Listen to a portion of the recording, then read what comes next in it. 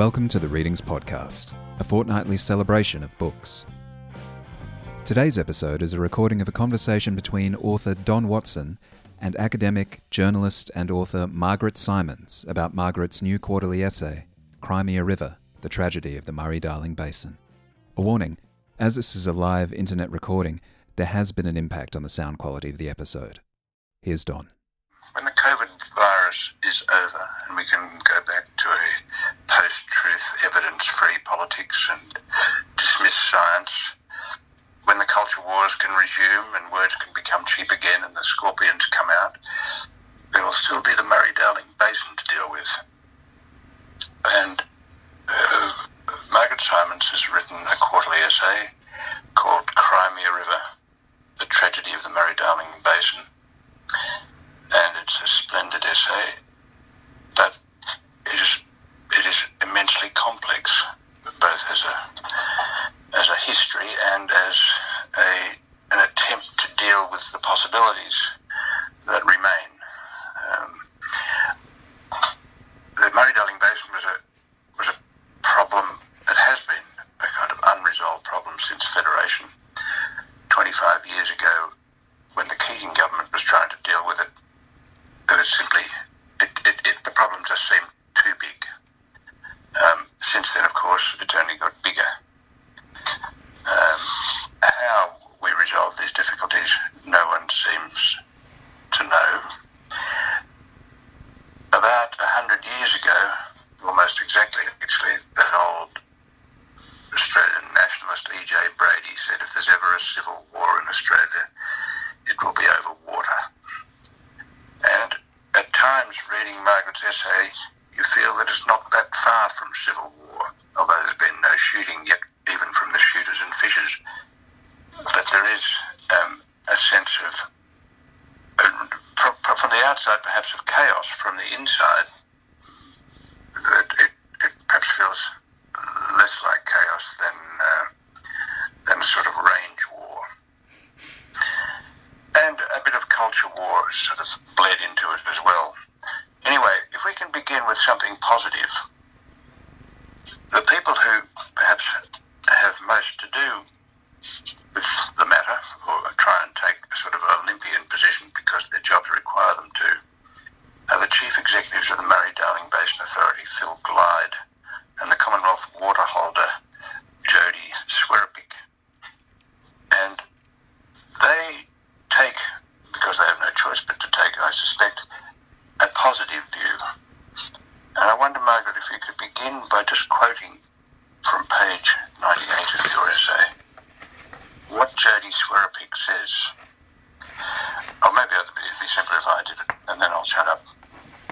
She says, "We have water allocated to the environment. We are already seeing the changes this can make. We have made a massive step change in Australia through substantial financial investment in the health of our rivers. I can't really see a circumstance where this commitment would be reversed. We are doing a remarkable thing, this is the important part, to try and make the basin sustainable, and we don't celebrate this enough.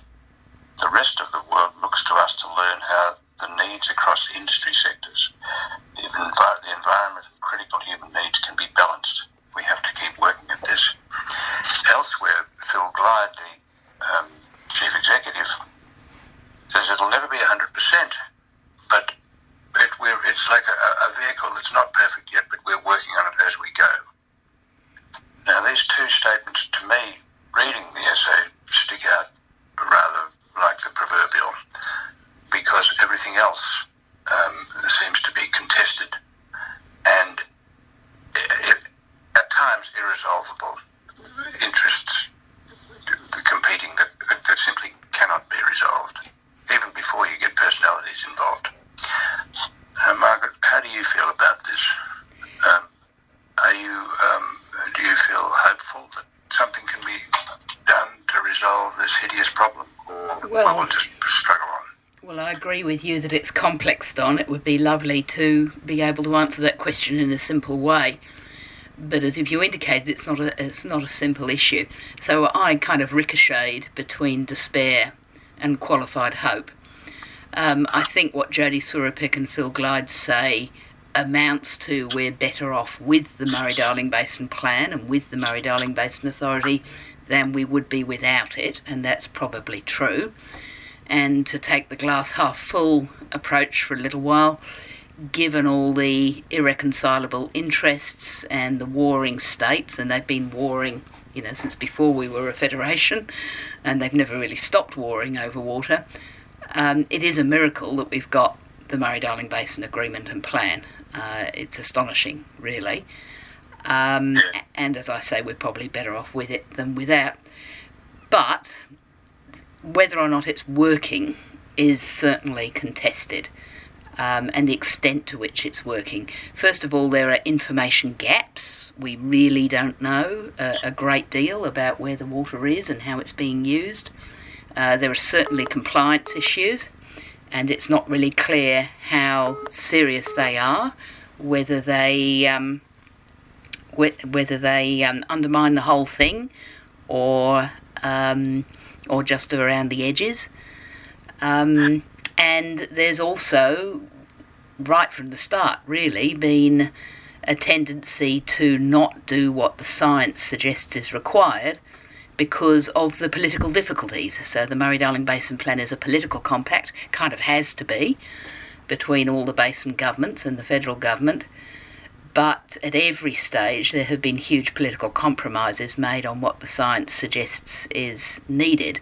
So even though recovering water for the environment has caused endless pain and problems, we're almost certainly not recovering enough. And that will become apparent, and there will be more pain ahead. And the political compact, meanwhile, is constantly threatening to fall apart. And is it threatening to sort of poison the politics of the region? In fact, politics nationally, really. I mean, some of your descriptions of electorates like Farrer or Murray are really quite chilling in a way, and it's hard to see how they'll ever go back to normal. Yeah, well, it's certainly upending politics as normal. So we're talking, by and large, regions which are usually voting Conservative or National Party. National Party perhaps more than Conservative, because there's a difference between those things.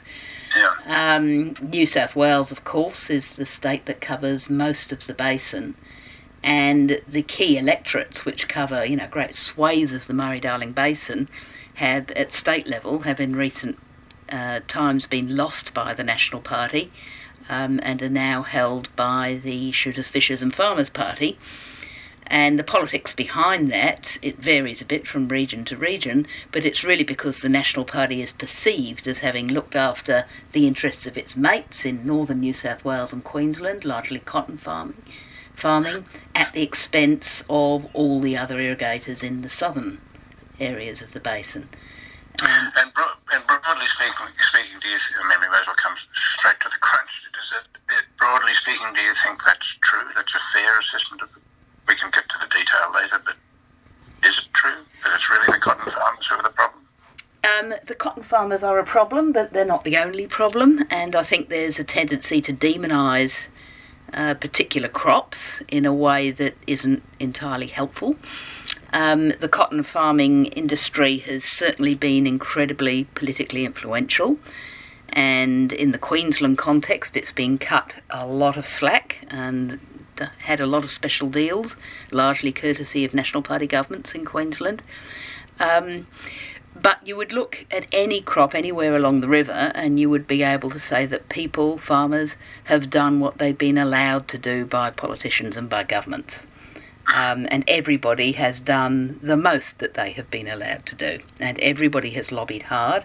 Everybody has taken advantage of failures of governance. Now, that's certainly true of the cotton industry, but it's true also of almond growers near the South Australian border, both sides of the South Australian border. It's been true in the past of the rice industry. And I say that I think the real failures are failures of governments, and that just sort of hate on particular crops obscures that. Plus which, of course, cotton, Australian cotton farmers are very good at what they do. They're more efficient in their use of water than other cotton growers in other countries of the world, and cotton is highly profitable. So if you're talking about what is the best dollar use of water, how do we get most bang for milliliter, if you like. Cotton is one of the answers to that. So do we really want to say, well, as some people do, we shouldn't grow cotton in this country, when that is arguably a very efficient use of water? Right.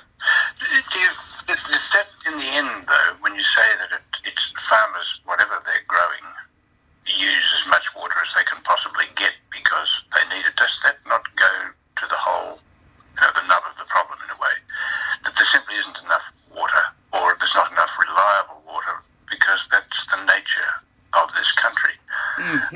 And so, I mean, you look at the Darling, I've only ever seen the Darling a couple of times, it was like a drain, and I thought that, it's a funny thing about floods, you never think there can be one until you see one.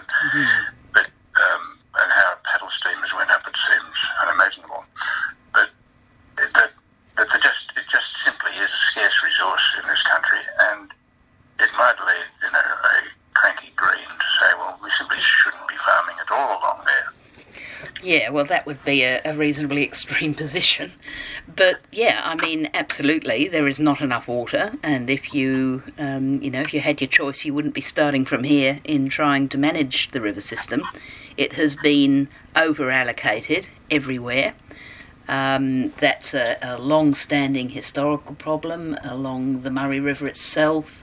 Rivers like the Murrumbidgee, the Loddon, the Campaspe in Victoria, historically they have been drastically over-allocated.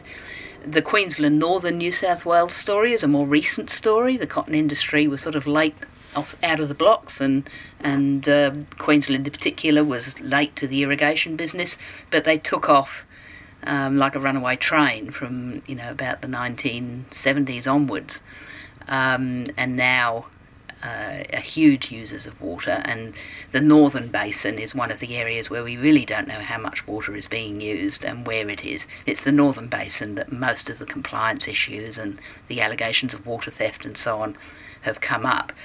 And that's partly because those are sort of boom and bust rivers. They're fed by tropical rivers and semi-tropical rivers, and you're either in flood or in drought. And we don't have the sort of big publicly owned dams like the Dartmouth and the Hume that you have along the Murray, which make it possible to know, for the most part anyway, where the water is and where it's going. You just can't do that in the Northern Basin. It's a huge unknown. Yeah, and below that, I mean, that's the thing about the Middle Darling, I suppose, is that it's largely marginal country. Certainly west of the Darling is. In fact, I've heard people say, perfectly sensible people in other respects at least, that really we shouldn't, the west of the Darling might as well be left alone. Yes. Because it's a sort of a trap. And, that would not be popular.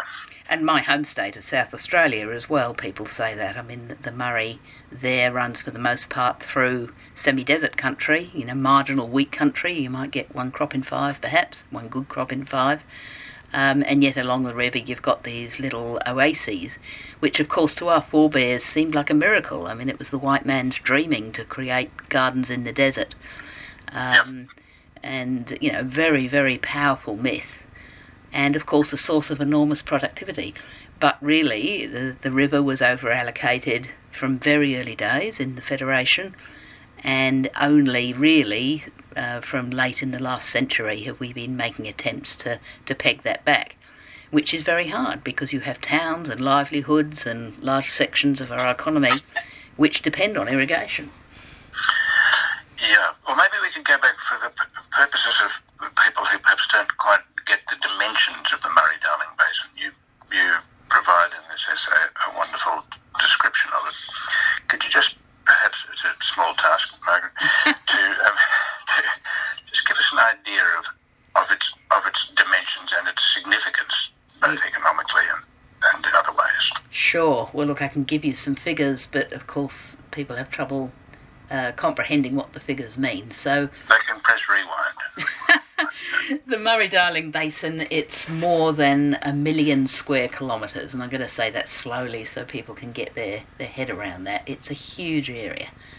The mouth of the Murray, which is really the end of the whole system, or the beginning of the whole system, depending on how you look at it, is in South Australia, where the river exits into 2 enormous lakes, Lake Alexandrina and Lake Albert, And that's also the beginning of the Coorong, that long saltwater lagoon that many Australians will remember from the Storm Boy movie. And then it splits into two branches. So you've got the southern branch, which is the Murray River itself, and that is fed by the Murrumbidgee, and that includes rivers like the Lachlan in New South Wales. All these names, of course, very resonant of both Indigenous and white man history. Yes, and the diverted Snowy, of course. Yes, and the diverted Snowy, which is a really important contributor. And then in Victoria, I mentioned earlier, you've got the Campaspe, the Loddon, other rivers of that sort. And then the other branch, the northern branch, is the Darling, and that is fed by the Macquarie River, which starts west of Sydney in the Great Dividing Range and then sort of loops its way through the Macquarie Marshes and right up to join the Darling River. And then if we go sort of north of Bourke, or north and east of Bourke, the Darling splits into many branches. So you've got the Warrego River, the Culgoa, many rivers. It's sort of just, braided floodplains of tropical rivers. So a huge system. So the northernmost extent is north of Charleville, and the southernmost parts of it are in South Australia and around the Grampians in Victoria. Spreads east to the Great Dividing Range and west to Broken Hill. So huge. And more than 77,000 kilometres of rivers, including Australia's 4 longest rivers, 9,200 irrigated agriculture businesses, $8 billion in tourism, and many wetlands, including 16 which are internationally recognised. It's just huge. I mean, what more can I say? It's enormous. And of course, culturally, it's sort of, it's almost the birthplace, if you like, of the mythical Australian, white Australian character. It's where Charles Bean went out in the early years of the 20th century and said, "This is the real Australian." That's right. That's right. And most, Henry Lawson worked as a rouseabout in the Murray-Darling Basin on the Darling River. I know that the recent reimaginings of the Drover's Wife have put her into the Snowies, but not in my imagination.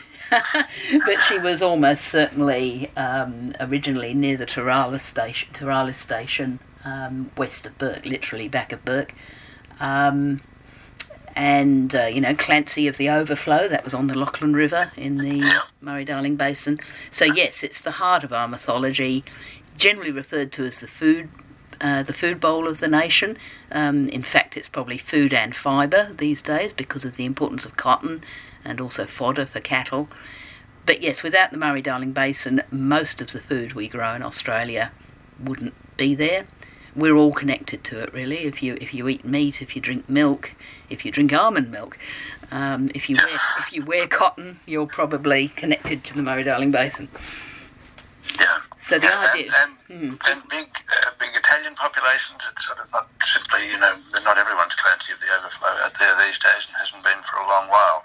That's right. Well, Griffith, which is really a creation largely of the Murray-Darling of the Snowy River scheme, has traditionally very deep-rooted Italian communities, and that's still very visible when you go there. And a hugely, particularly, I was driving around the Murray-Darling Basin in the middle of drought, and you spend days driving over these, awfully drought-ridden plains, and then you drive into Griffith, and even now, when water is short all round, it is literally a garden in the desert. Grapevines and fruit trees, and it lifts your heart, and I'm a white fella, gardens in the desert, it really does get to you. Yeah, absolutely. We should add, on the other side of that, of course, it's the land was, after all, taken, and once you become aware of this, a drive through it takes on another sort of dimension when it is where the Myall Creek massacre occurred. It's where the Aboriginal clans were brutally dispossessed. Yes. And they're still there, as it becomes plain from your essay, and playing, a very significant contesting role in the arguments over the Darling. Yes, absolutely. No, that all the indigenous nations, there's more than 40 indigenous nations in the Murray-Darling Basin. And yes, most of them are still very much there and very much players in this. But the process by which the plan has been introduced has been dogged by poor consultation for everyone, I think. It's a fair statement. But that is particularly intensely so for Aboriginal nations. And I think one of the worst cases is the Barkangji on the Darling River, on the Lower Darling, who actually won Australia's largest native title claim before the plan came into operation. And that included the river, included the water of the river and what that means for their cultural practices.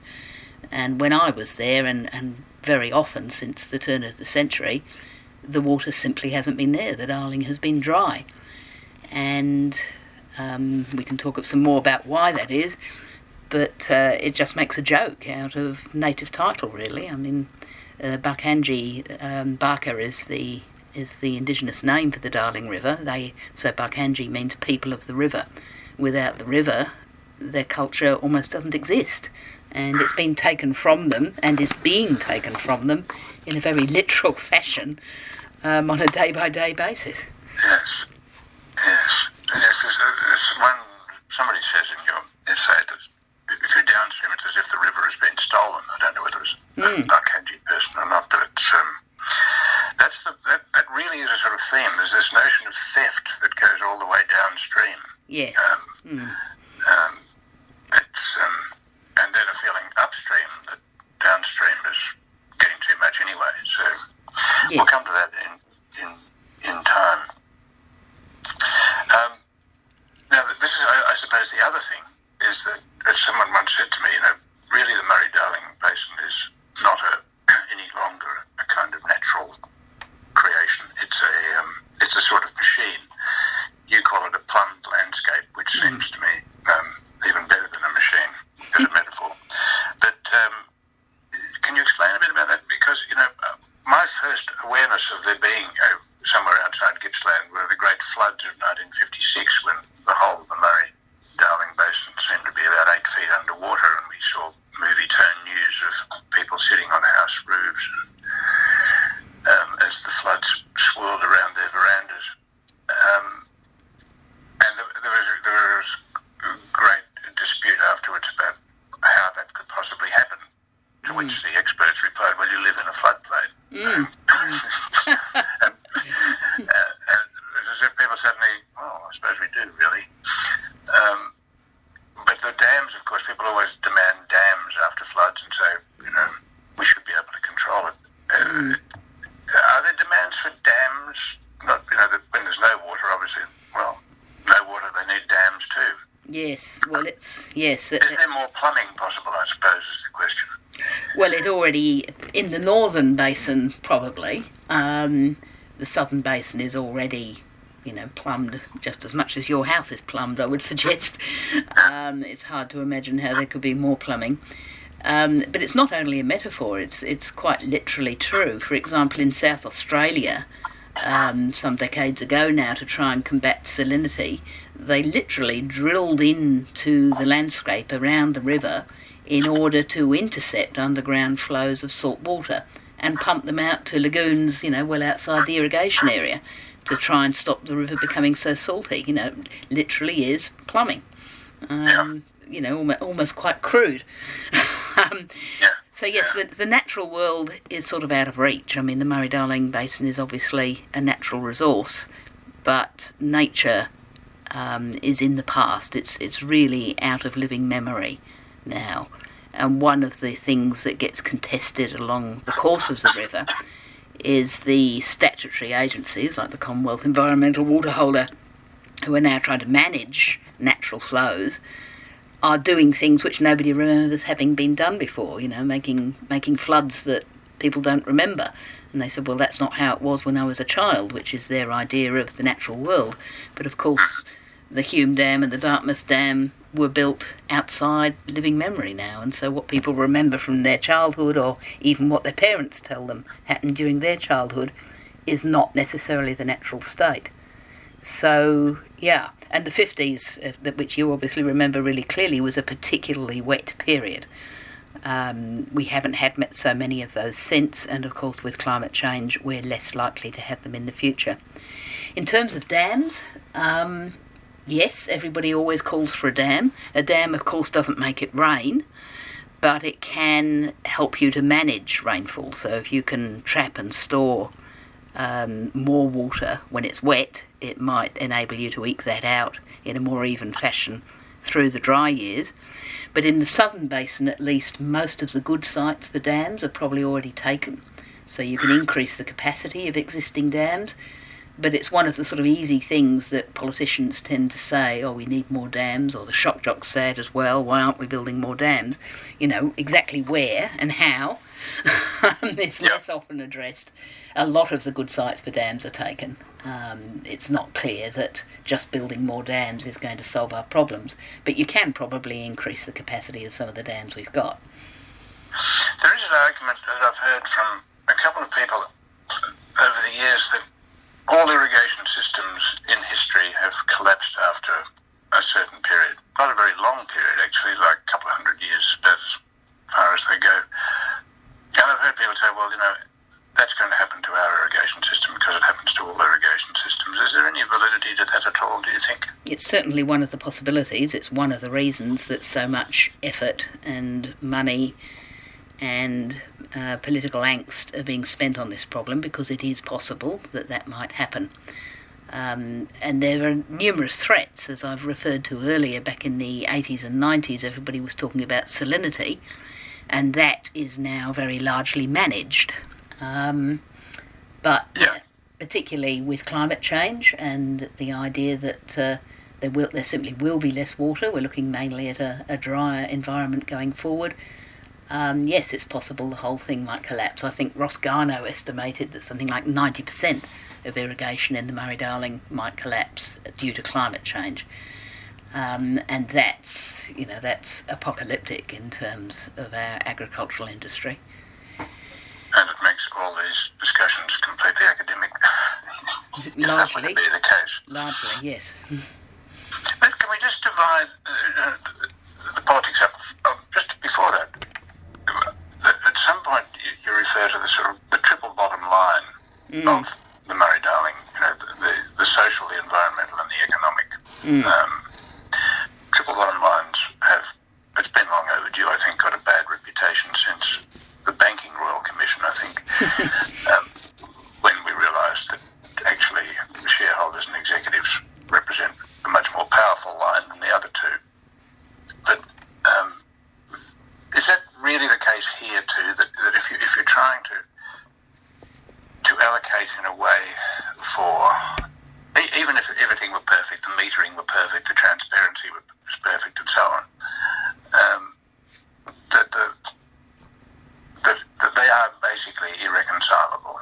That you can't have enough water for the environment and enough water for irrigation, and if you don't have enough for either, then the whole social thing begins to split as well. Yeah. Or is that really what the whole plan is about? It's just trying to make the best of a bad job.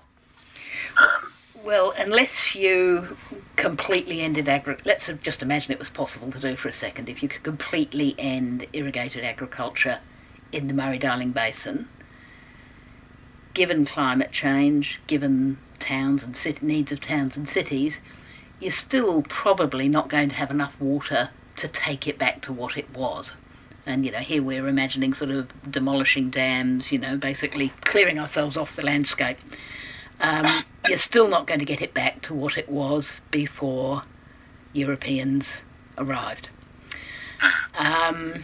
And given that we're not going to end all irrigated agriculture in the basin, I mean, there's just no conceivable scenario in which that would happen, or even that we'd want it to happen, probably. You're not going to have enough water to take it back to what it was, and nobody pretends that that's the case. So what they're trying to do is to obviously stop the system from dying, but also to preserve key sites, some of those internationally recognised wetlands, as a sort of measure of the health of the whole. And And it's a very compromised aim. It's to try and keep the whole system operational for everybody, and to try and balance the needs of towns and cities and agriculture against the needs of the environment, which are not really entirely opposed, because if the river dies, for example, if Salindi gets out of control, then the agriculture dies too, ultimately. So while they often seem to be opposed, ultimately they're not. It's all part of the same thing. So the natural world, if we conceive that as being before European invasion, the natural world is out of reach. We lost that a long time ago. And I think a lot of people who don't live along the basin or understand water politics don't necessarily fully understand that. That's not what we're trying to do. We're trying to mitigate the impacts of over-allocating the water rather than completely get rid of them. So how does the politics play out? You read, they talk about green and red tape, and the environmentalists become beaten up, or at least the environmental argument, the green argument is sort of beaten up. Well, is it often just a straw man, really, they're beating, or are the green politics of the basin a real problem? Are they, even a significant part of the problem, or are they? Is it really just a convenience for a sort of culture war-like argument? Yeah. In terms of, if we're talking about the Greens, the political party, they have a presence in some of the local governments in the basin, particularly up around Mildura and Wentworth. There are quite influential Greens party councillors there. But I'd have to say, generally, if we're talking about sort of, hardline environmentalists, or even the Labour Party, that sort of politics tends to be a bit irrelevant out there. It might have the Labour Party seems to be totally irrelevant in regional Australia, as far as I can see, and I've never known quite why. Yeah, pretty much. And, it's sad, really, because the Labour Party had its origins in the Murray-Darling Basin, up round Buckholden and so on, and in their shearing sheds, back at Burke and so on. That was the beginning of the Labour Party, the union politics there. But yes, Labour hasn't been irrelevant to the big, the sort of macro political picture. Penny Wong as water minister and Tony Burke in the Rudd-Gillard governments both played important roles. But nobody in these areas regards Labour. When I said to many of them, when I was doing the interviews, what would Labour have to offer for you to consider voting for them? And there were things, but generally speaking, you don't get the impression that they see Labour, they don't regard Labour as being a solution to the problems, and they're not going to consider voting for Labour, or certainly not in any great numbers. Natural enemy. Yes. So the politics come down to really National Party and counter-National Party folk, shooters and fishers, and pretty much. One Nation. Yeah, pretty much, with the Liberal Party around the edges there, particularly around areas like Albury-Wodonga and so on.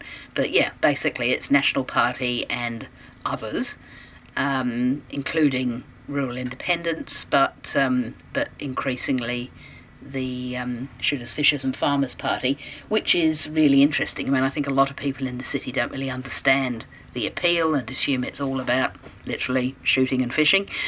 But in fact, that party has been very sophisticated in its approach to water politics and has a very good understanding of water politics. If you look at their policy website, particularly in New South Wales, it's really all about water politics more than it is about the right to hunt, shoot and fish. Where are they getting their advice from? How do they get so sophisticated? They have, as one of their advisors, a guy called John Clements, who was previously an advisor to Tony Windsor. And he has a long background in water politics.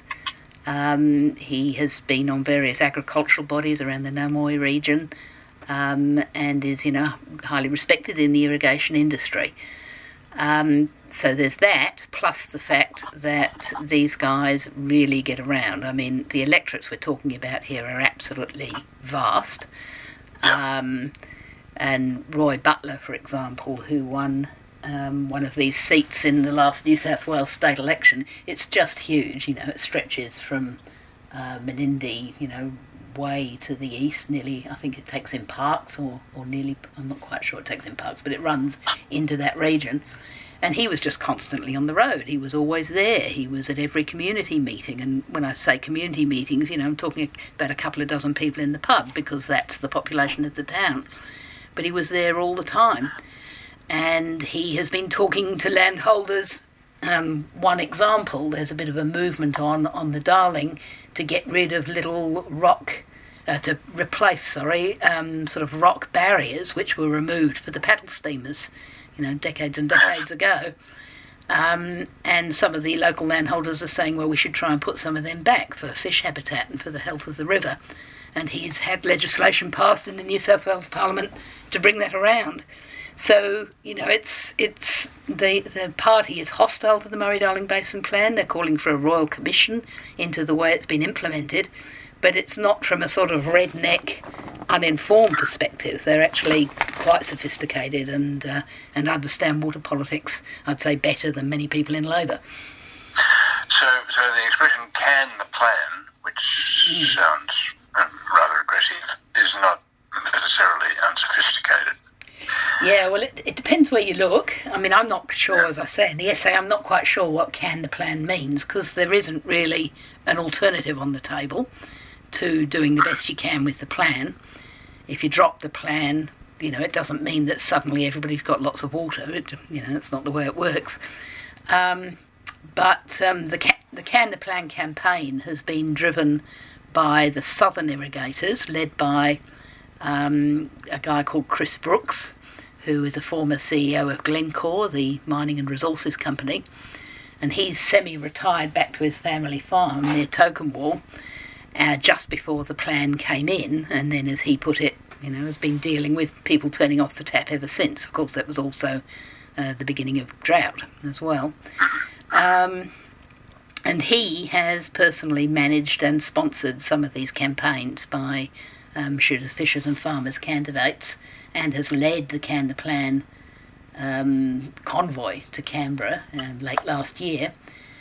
And increasingly the federal government and the New South Wales government are beginning to dance to his tune, which creates great tensions, of course, with the National Party networks further to the north, who are traditionally seen as the beneficiaries.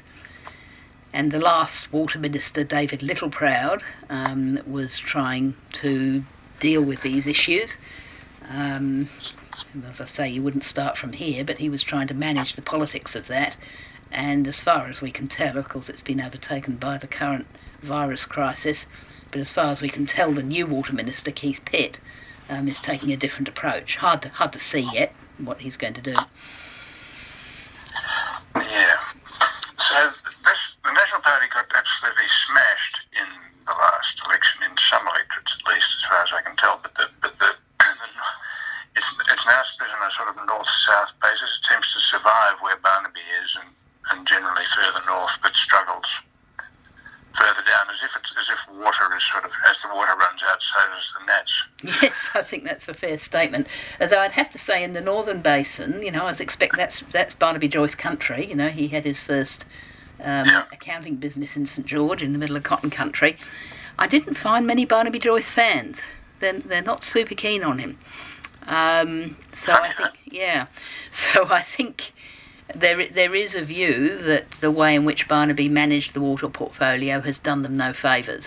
They're aware that there's many critical eyes turned north, and he doesn't have many fans there. Whereas Littleproud, I think, is better thought of.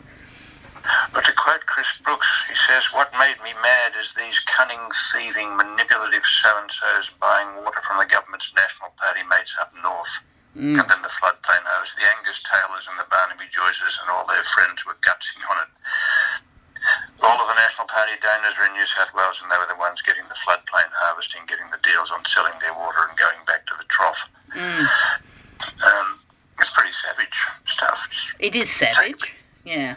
It's polemic. As we probably need to explain what floodplain harvesting is as to why he's so angry about that, but that certainly is one of the huge issues in the Northern Basin. And also, one of the ways in which the Commonwealth, under both Labor and Conservative governments, although probably more under Labor. One of the way the Commonwealth has tried to claw back water is simply by buying it, by going into the market and buying water. And Penny Wong started that as Water Minister, and Barnaby Joyce put a cap on that and caused a sort of change in approach. So instead of buying water, he was planning all sorts of fairly dubious efficiency schemes to try and get it back. But there have been some so-called strategic purchases which have been done with minimal transparency, and of course one of them involves agriculture businesses that were previously, which Angus Taylor was previously involved with. So those have been controversial, and because of the lack of transparency there's all sorts of allegations surrounding them. And then of course there's compliance issues. There is certainly in areas of the basin straight out water theft, people pumping when they're not meant to be pumping or taking more than they're meant to take. As I said earlier, it's hard to know how widespread that is, but the Independent Commission Against Corruption in New South Wales is investigating some of those relationships right now. And then floodplain harvesting, which is one of the great unknowns. This is relating to the northern basin, northern New South Wales and Queensland. As I said earlier, these are sort of boom and bust rivers. They flood and then there's drought. That's just the nature of the country. But the irrigators build these enormous, they call them ring tank dams, which makes them sound small, but they're huge. Some of them cover more than a kilometre. It's flat land, so it's just a low earth bank. And when it floods and the floodwater is flowing across the land, they store the water in these ring tank dams, huge things. And of course that water therefore doesn't make its way into the rivers, and this is the sense in which the Darling has been stolen. When I was travelling, all those ring tank dams were dry. I didn't see water in them, but in earlier times a fair bit of the Darling is probably in them.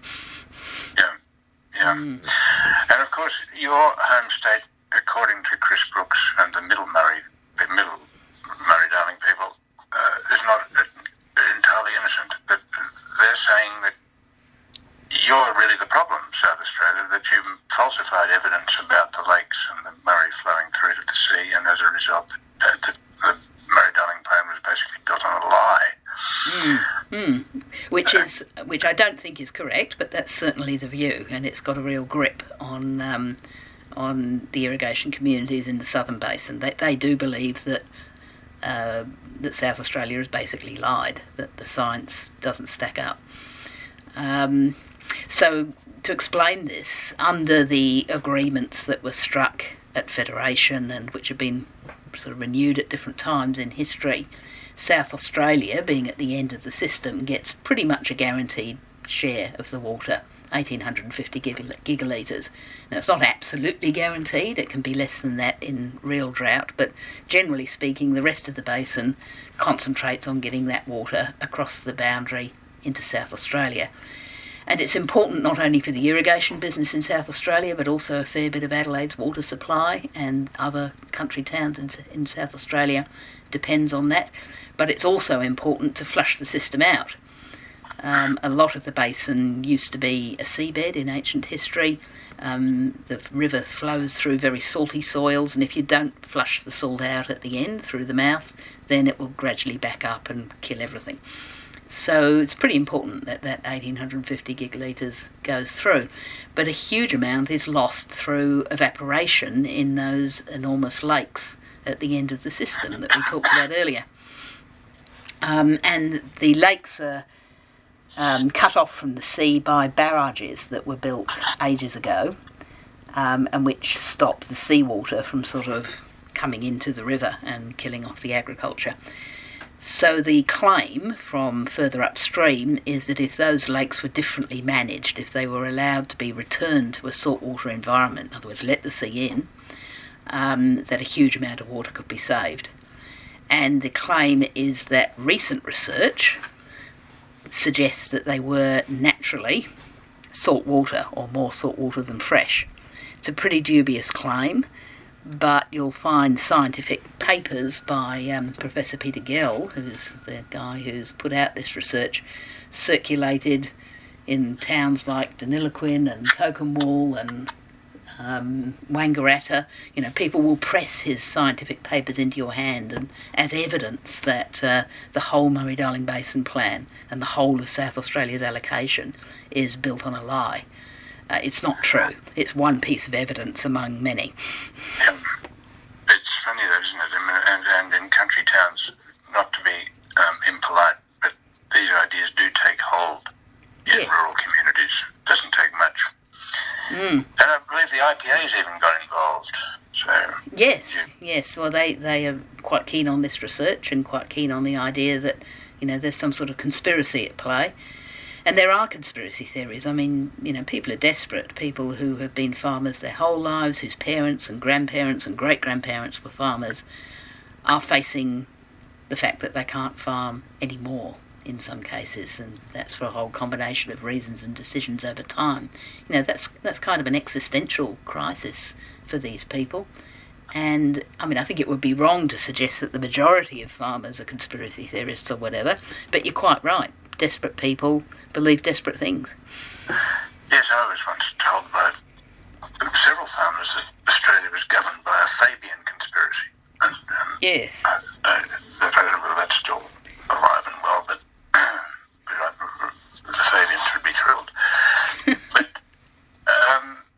look, we're running out of time, but I wonder, towards the end you run through a few people who have something resembling solutions, and I just wonder what your position is on this. I mean, the suggestion by Mike Young, who advised Malcolm Turnbull in the early stages of the plan, that if you began with a fixed percentage of flows, a proportion of flows for those instead of a number of gigalitres, that might ease the passage of things a little. Does that make any sense to you? So this guy was one of the architects of the Water Act and the Murray-Darling Basin plan and the water trading system when Malcolm Turnbull was Water Minister. And he fought hard for this approach and basically lost because of the politics, I think it's fair to say. So he was proposing, rather than trying to claw back a given number of gigalitres, and there's been a huge dispute about what that number should be, rather you should conceive it as a share. So everybody gets a share, the environment gets a share, cities and towns get a share. And also that everybody accepts there's a sort of base amount that you use just to run the river, which is never touched, no matter what.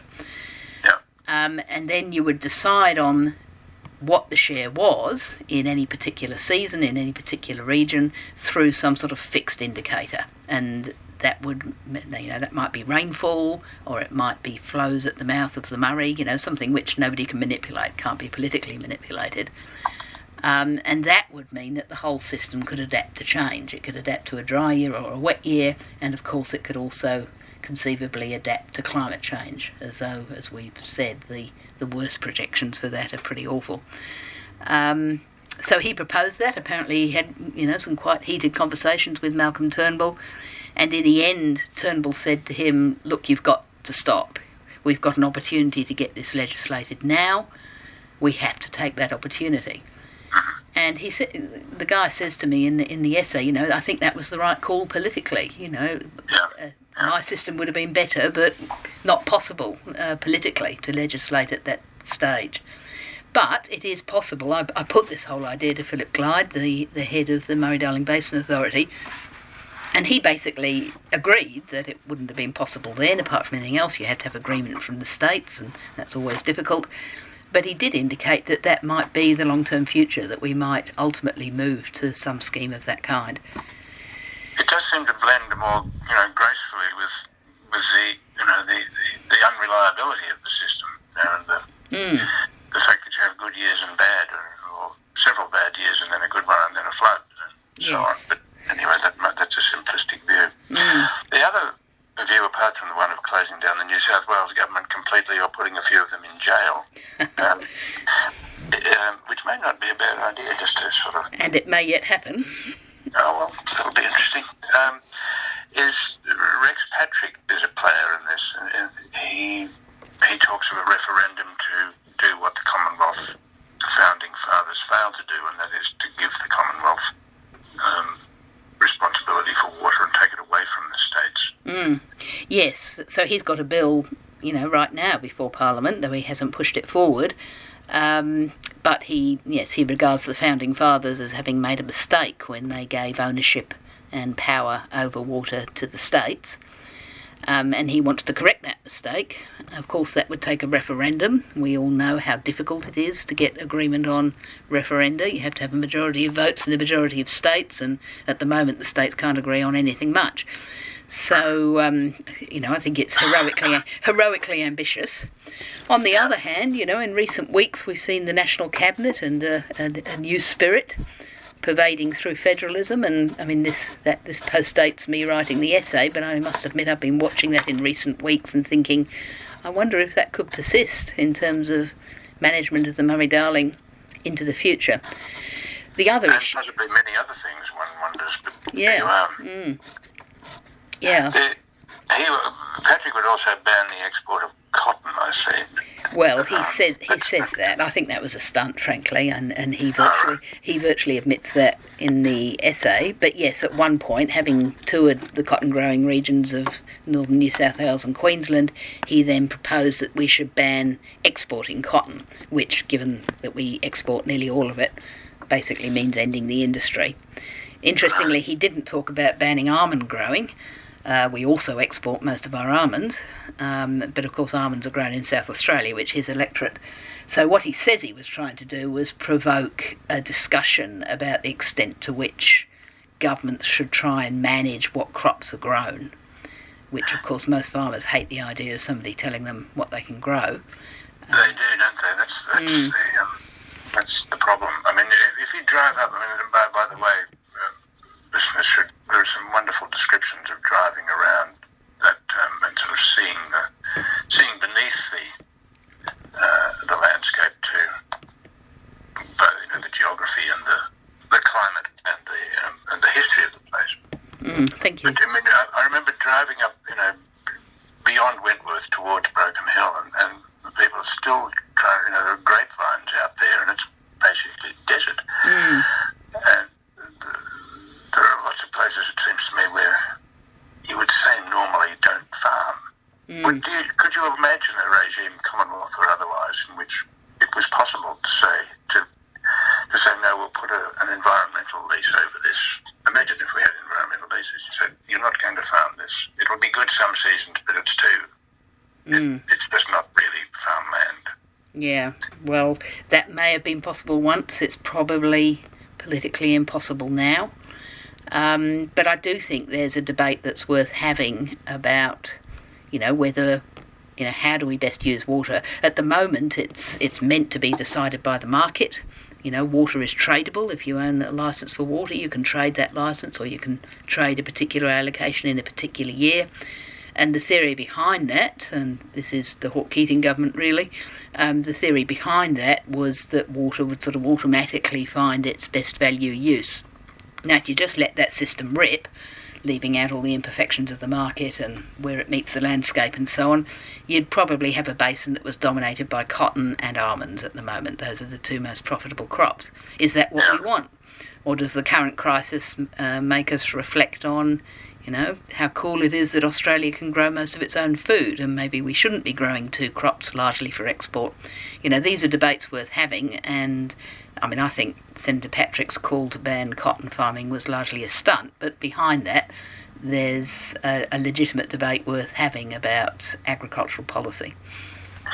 Yeah, I just wonder how much that sort of, it's now fashionable to sort of knock neoliberalism whenever you can, but I do enjoy it. There is a sort of notion, the way you put it then reminded me that, neoliberalism was sort of believed in the same way that Archimedes' laws would be believed in, that the water would rise to a level and be used in such a way that, approached perfection. But surely the market is corruptible. That seems to have been ignored. And I guess that's the first point. How much is hoarding and ramping and that sort of thing going on in the water market? And whether such a precious commodity should be left at the mercy of the market is Yes, all very important questions. And at the moment, the Australian Competition and Consumer Commission is investigating the water market. But, leaving aside, how much faith we want to place in markets, there's also just the physical reality of the river.